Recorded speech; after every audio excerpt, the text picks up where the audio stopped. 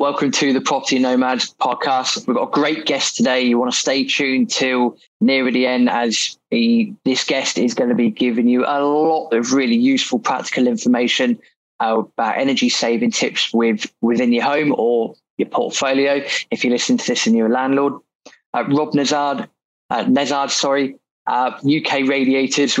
Might geek out a little bit about radiators in this, but ultimately we're going to be talking about ways that you can help cut down, either not necessarily your usage, but help to cut down your bills, but like tips, tricks, etc., etc. So very prevalent episode given everything that's going on at the moment. Rob, all great people are called Rob as far as I'm concerned, but thank you for your time today. No worries. Thanks for having me. I appreciate it. So before we get into the really good stuff like radiators and tips and tricks, etc., a bit of background about yourself, what it is you do now and what you were doing before. Yeah, no worries. Yeah, so I've been, currently in the heating industry. I'm managing director at UK Radiators. Been doing that for 12 years now. Prior to that, I worked in other similar type businesses and primarily e-commerce. So, I mean, depending on how far you want to go back, Rob, but I mean, we want to go back to the school days and things like that. I probably wouldn't have a great deal to tell you because I wasn't there very often. Not really much of a, academic, if you like. But I guess you would say entrepreneurial. I don't really like talking too positively about myself in that sense, but I guess you would say I was just always entrepreneurial. I was always doing little business things. It wasn't exactly my plan, if you like, to get into radiators. I was heavily into e-commerce. I was importing electrical goods from China and selling them online, and I have my own eBay store, all this kind of stuff. And just where I live and where the business is based in Colchester in Essex, saw a job advertised for a local e-commerce business, and they happened to be selling like plumbing and heating goods online. I wanted to expand on what I was doing and learn a bit more about e-commerce generally and online retail and go and work somewhere that was a bit bigger than what I was at the time. That's how I got into radiators. So it was me and the owner of that business ended up starting what was originally Distinctive Wholesale Limited, which was a distributor of radiators for other online retailers. And that's then evolved into UK Radiators as it is today, and ukradiators.com. Fantastic stuff. So I do like that entrepreneurial sort of streak and spirit, and the fact that going from one section to another, it's all correlated in one way, shape or form. And now being UK Radiators, I find that fascinating. I really do. Obviously, there's a lot of stuff happening, at the moment in this worldwide, but most of our listener base UK based. I mean, without sort of geeking out too much on radiators, obviously you get your different systems, don't you? Obviously, you get mains gas systems. You can have electrical system, or you can even have oil. Do you want to run through the various? Not every single radiator type as such, but do you want to run through the various different systems that you can have, and maybe some advantages, disadvantages, if there are any, of various systems? Yeah, I mean, for sure. So in terms of when it comes to radiators, all of the radiators that we sell generally, radiators generally can go onto any system. So that's quite a common question that comes up, to be fair. Like, people want to know, is this radiator going to be suitable on my system? Generally speaking, if it's a wet system, a radiator can go onto any system. Advantages and disadvantages. I mean, at the moment, gas central heating systems are more efficient. They're cheaper to run. So, from a personal or an individual's perspective, gas central heating is generally the way to go if you have a choice. But obviously, not everybody has a choice. In certain parts of the country, you may be, away from the gas supply, so you end up, out in the countryside, and you have an oil-based heating system or something along those lines. But that really is more out of necessity than choice, I would say, because the cost is going to be slightly higher than running a gas system. When it comes to electric, the options when it comes to an entire electric system are still pretty pretty few. I mean, you can have individual electric radiators, right, and individual electric heaters put throughout a house, and sometimes that, based on installation constraints, that is the way to go. But I don't think you wouldn't choose to do that over and above a gas central heating system from an efficiency and a cost point of view. If you were planning a development from scratch, let's say, it's highly unlikely that you would just decide to put all electric radiators throughout the property when you could install a gas central heating system, or now with the levels of insulation that you would have in the property, a heat pump or something like that. That fascinates me. So I'm going to attack this with my EPC head on. So you're saying that let's just take a typical 1950s, 1960s sort of council style property, semi-detached, whatever it might be. Yeah. So you also, in fact, any property that's older than that, thinking about it. So you're saying from a generic efficiency point of view that mains gas is the creme de la creme. It's number one. If you can get mains gas for your system, that's the best thing. But enviro-wise, and this is a thing that I'm struggling to get my head around, that there's this massive push towards, solar, wind, electric. But actually, if you've done that, it's not overly efficient necessarily price-wise. That's what I'm hearing. That's what I try to get my head around as an EPC person as well, is that if you go to a customer's house who've had, for example, a heat source pump retrofitted, because it's depending on what heat pump you got, it normally will go down on the software as an electric-only system. Actually, it decreases the EPC rating, doesn't increase it. It should increase it, but it doesn't. It makes it worse. Mains gas is still the best from an EPC point of view. So I would say I'm off on one, but fascinated to hear that from your perspective, actually, mains gas at the moment, that's the most efficient way to heat your home. Fascinating. Well, yeah. I mean, I would just say if you've got a very modern home, like built post 2013, the level of insulation that you've got, it means that a heat pump potentially is going to be more efficient. You're going to be able to run it at a much lower temperature. See, the thing about it's the same with gas as well. The thing about these systems is it's lower temperatures. Like as a general rule of thumb, running the system at a lower temperature is going to be more efficient and more cost effective. It's the same with gas boilers. So if you've got a modern gas combi boiler, the way that you get the benefit of that is because it's condensing. But it can only condense, which means like reuse the wasted heat if it's running at a low enough flow temperature, or it's actually the return temperature that needs to be below a certain level to be able to get that condensing benefit. And so that's really the key to these more efficient systems, is running them at lower temperatures. Now, obviously, to be able to do that, you need well insulated properties, because it's kind of it maybe seems obvious, but I think for some people it can be, you can kind of be led to believe, a heat pump's going to save me loads of money. But if your property is built in the 1960s, like you say, or even like pre-1990, it's not that clear cut, because it really does depend on the level of insulation that you've got in your property, how well insulated it is, that's going to enable you to run the system at a lower temperature. And again, when it comes to radiators as well, you are going to need appropriately sized radiators, because if you're running your system at a lower temperature, to get the heat out of the radiators and into the room, they need to be appropriately sized. So like a bigger radiator can provide... A bigger radiator at a lower temperature will provide as much heat to the room as a smaller radiator at a higher temperature. Does that make sense? Yeah, absolutely. So if it's got the appropriate size and it's running at the appropriate temperature, it will still have the same effect. That makes sense to me. Yeah, absolutely. It makes perfect sense. And again, it's an interesting point. I'm not sure that many people would necessarily have thought about before. So that's the whole point of having this podcast, is actually it's quite a fascinating topic. So that's the kind of real challenge that we're facing in the industry at the moment, or that we're looking at in the industry at the moment. That how to get that message across to people, how to best explain to people that if you see a radiator advertised online, you might see it. It might have a really high BTU number, and you think, oh, that's great. That gives out loads of heat. But you have to correlate that back to the system operating temperature, because a radiator can provide a whole range of different heat outputs. It's all dependent on the system operating temperature.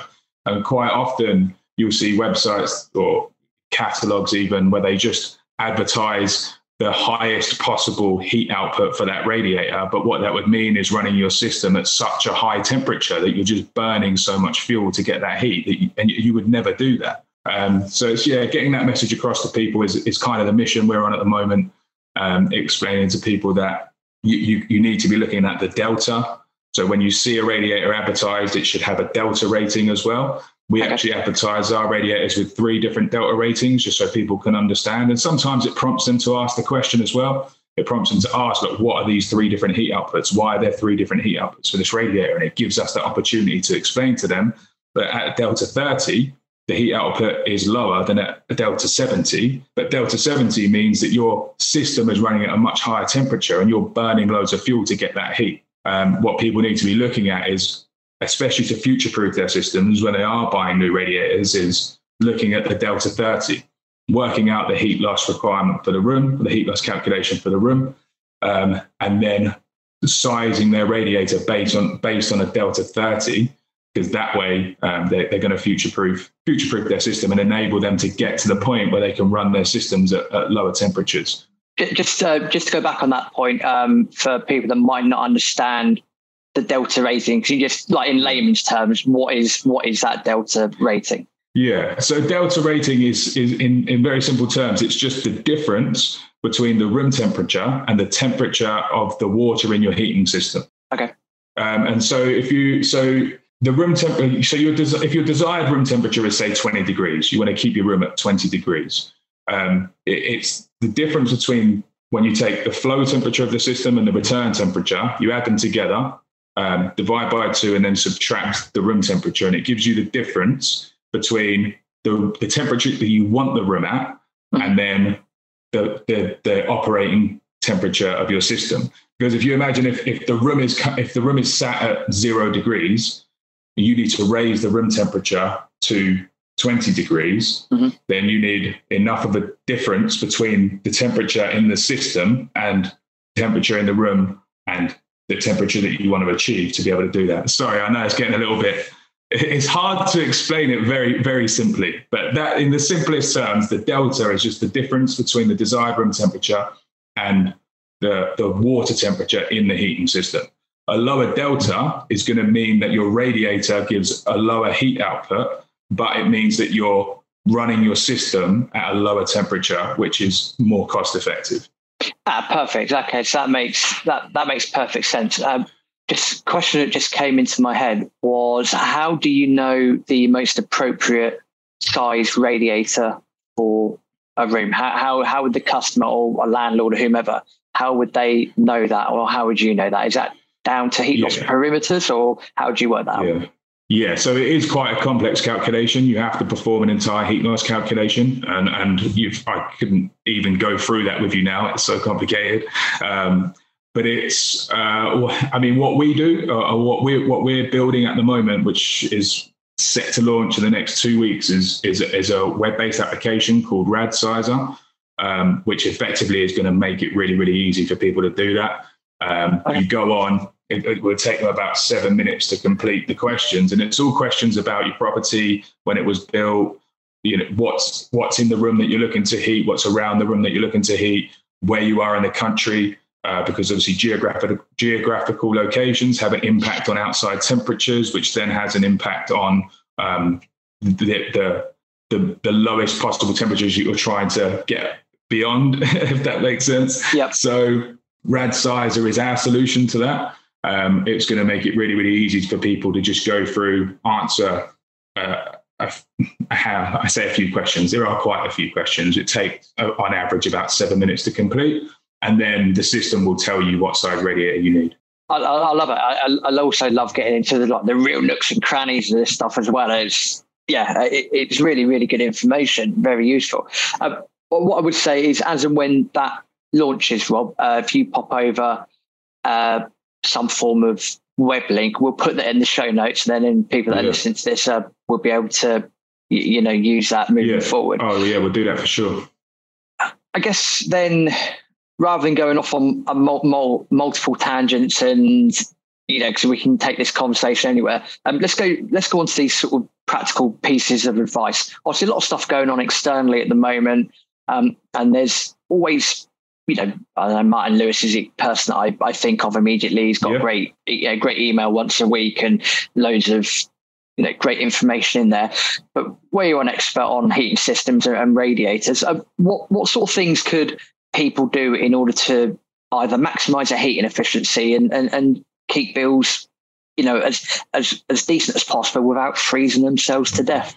Yeah. So, I mean, when we've been doing a lot on this at the moment. As well as, the fact that we sell radiators, we do also have on our website an advice center. So ukradiators.com/advice center, where we just put as much information as we can for people, whether it's specifically related to radiators or not. And so obviously a lot of questions that we're getting at the moment, everywhere, like whether it's interpersonal, personal relationships, or whether it's even members of the team. This is stuff that people want to know. So we've put a lot of work into this, and we have got a lot of advice on the website for this as well. The reason I'm kind of prefacing what I'm saying with this is because it is a complicated topic, and there is no one size fits all. Mm-hmm. So what I don't want to do is say to you, like, I'm going to give you some tips, but what I don't want to do is say, here's some tips and they'll be suitable for everybody, because it doesn't work like that. Everybody's got different systems with different levels of insulation, properties built at different times. And so there really is no one size fits all. So the first thing that people need to do is understand the system that they've got in place. Mm-hmm. They need to understand what they're working with, right? Because everyone's going to have different circumstances. So that's number one. Understand your own system, and then move forwards from there. Obviously the aim, what we want to achieve, we want to reduce the amount of heat we're generating without compromising on comfort. Reduce waste, significantly reduce the amount of heat that we're wasting. And then we also want to slow the rate of heat loss. So we want to make the most of the heat that we are generating. So, I mean, in terms of like reducing the amount of heat that we generate in the first place without compromising on comfort, some key ways to do that would be to remove air from the system. So you would do this by bleeding radiators, for example. There was a study conducted in the Netherlands, actually, that showed that air in the system can increase energy use by up to 6%. Wow. So, in these current times, that can be quite significant. When to bleed your radiators, if you've got cold spots at the top of your radiators, when you've got your heating system on, you just want to go around, check your radiators, just touch the tops. If any of them have got any kind of cold spots or anything like that, it means that there's air in there and they need to be bled. And doing that will improve the efficiency of the system overall, and will save you money on your heating bills as well. Mm-hmm. So another one reducing heat in unused spaces. So this is one that isn't necessarily, it's going to be situational. So it's not necessarily the best thing to do in all situations. If you've got a well-insulated property and you've got a modulating thermostat, for example, on your boiler, then you may not want to do this. It may not be the right thing to do. But if you don't have that in place, then it's highly likely that this will save money, because, if you're heating unused rooms, especially at this kind of part of the year, like when you're in sort of November, it's not really, really cold outside. You really don't want to be just wasting heat by heating unused spaces. So using your TRVs to turn down the temperature in those unused spaces. There's some information out there and some studies out there that say that proper and effective use and management of your system using TRVs can save up to 12% on your heating bills. I think that's from Energy Saving Trust. It's obviously a reliable source. Commonly, people with TRVs are only saving about 2 to 3%, but the kind of prevailing wisdom there is that they've got the TRVs, but they're not using them effectively.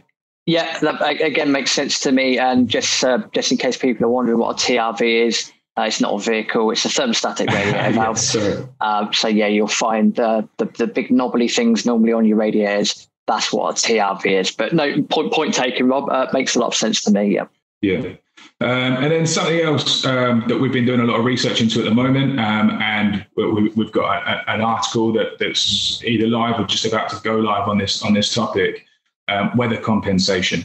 So the thought process here is that your heating system is designed to heat your home from generally speaking -1 degrees up to your desired room temperature. So that's the temperature that's used as the outside temperature when doing heat loss calculations and to calculate what is going to be required to heat your home. Most of the winter, or most of the time that you're using your heating system, it isn't -1 degrees outside, right? There's only the very, very coldest parts of the year. So what this means is that the flow temperature, or the temperature that you're operating your system at, and this advice is really for gas boilers. I think 90% of the homes in the country are gas boilers. It's going to vary slightly if you have got a heat pump or if you have got a different type of system. But for gas central heating systems, if the system is designed, as I say, with that -1 degree temperature in mind, it means that for most of the year, it's actually operating at too high of a flow temperature, and you can reduce that flow temperature down and save money.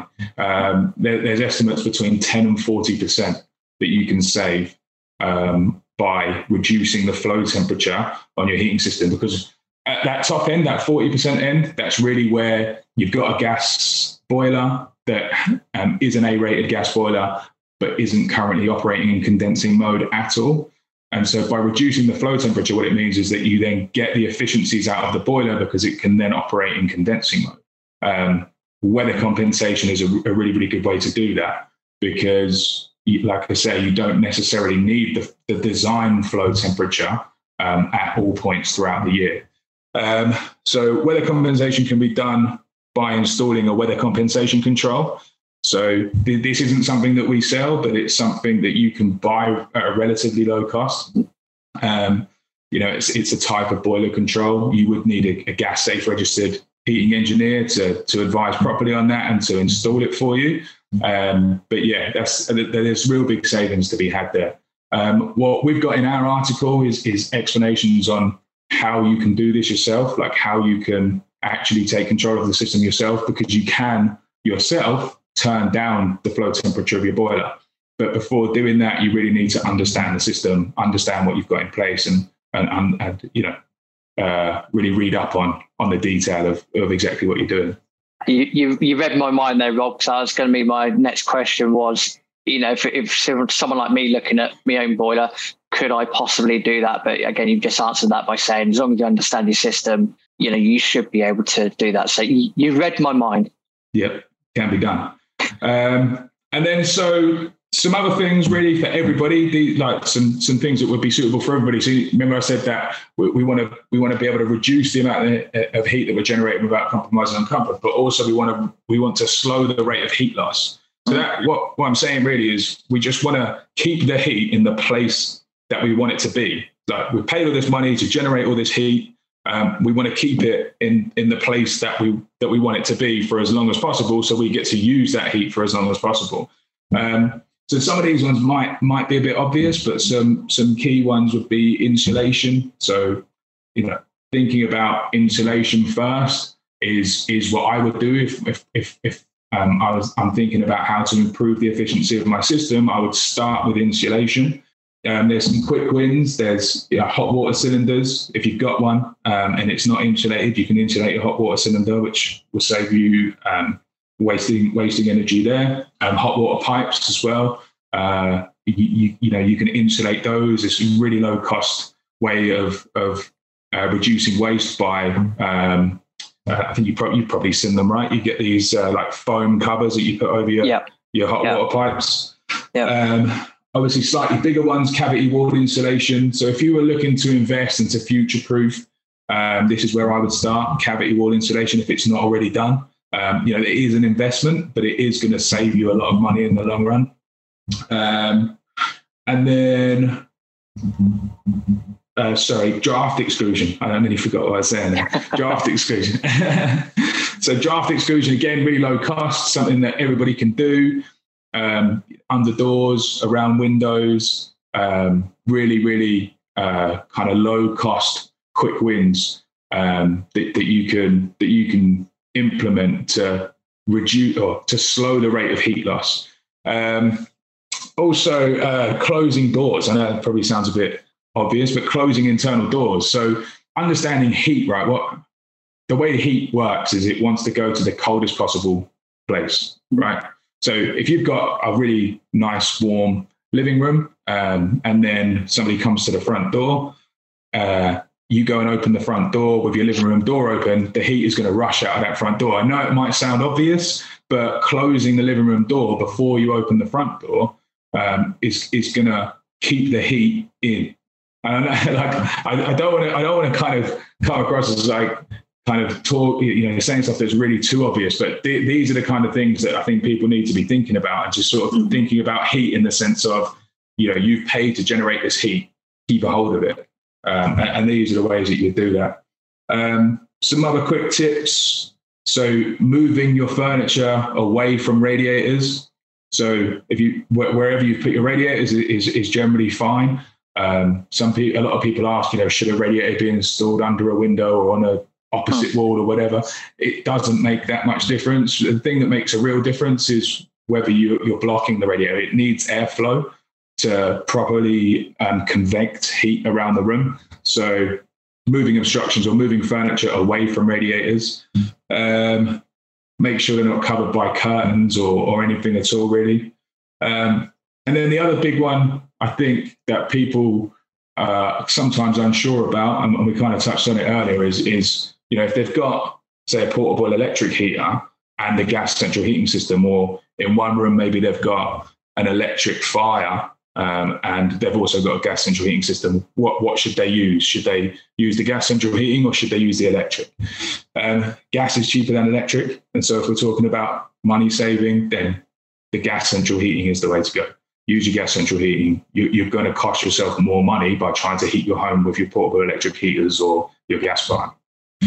So yeah, that's probably all the tips I've got for you. I appreciate that, and yeah, no need to apologise for any of those tips at all, because again, these are things that maybe some people have thought about, maybe some people are completely oblivious to, and it's the whole point of having you on the show is providing that information in the first place. So I guess my last question, and thank you for those useful bits and pieces of information. I quite like the one about closing your doors before opening other doors. Actually, that's pretty good.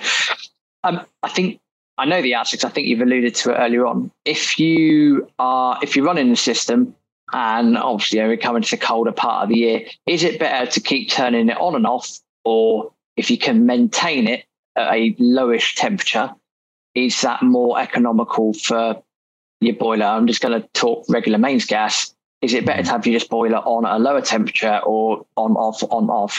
Is there no difference? When we're talking about lower temperatures, are we talking? Do you mean the flow temperature of the boiler, or do you mean the room temperature at your room stat? Yeah, I'm going to say the room stat. So is it better to say have it on 18 degrees and have it on for a longer period of time, or is it better to then put it on, I don't know, 20, 22, but you only have it on for an hour or two a day? Does it make a difference to boiler efficiency? Hopefully that question makes sense. If it's too generic, I'll try and No, it does, and it comes up all the time. It really does. I just wanted to clarify, whether we're talking about the room stat or the flow temperature of the boiler, because the two things, it can become confusing for people.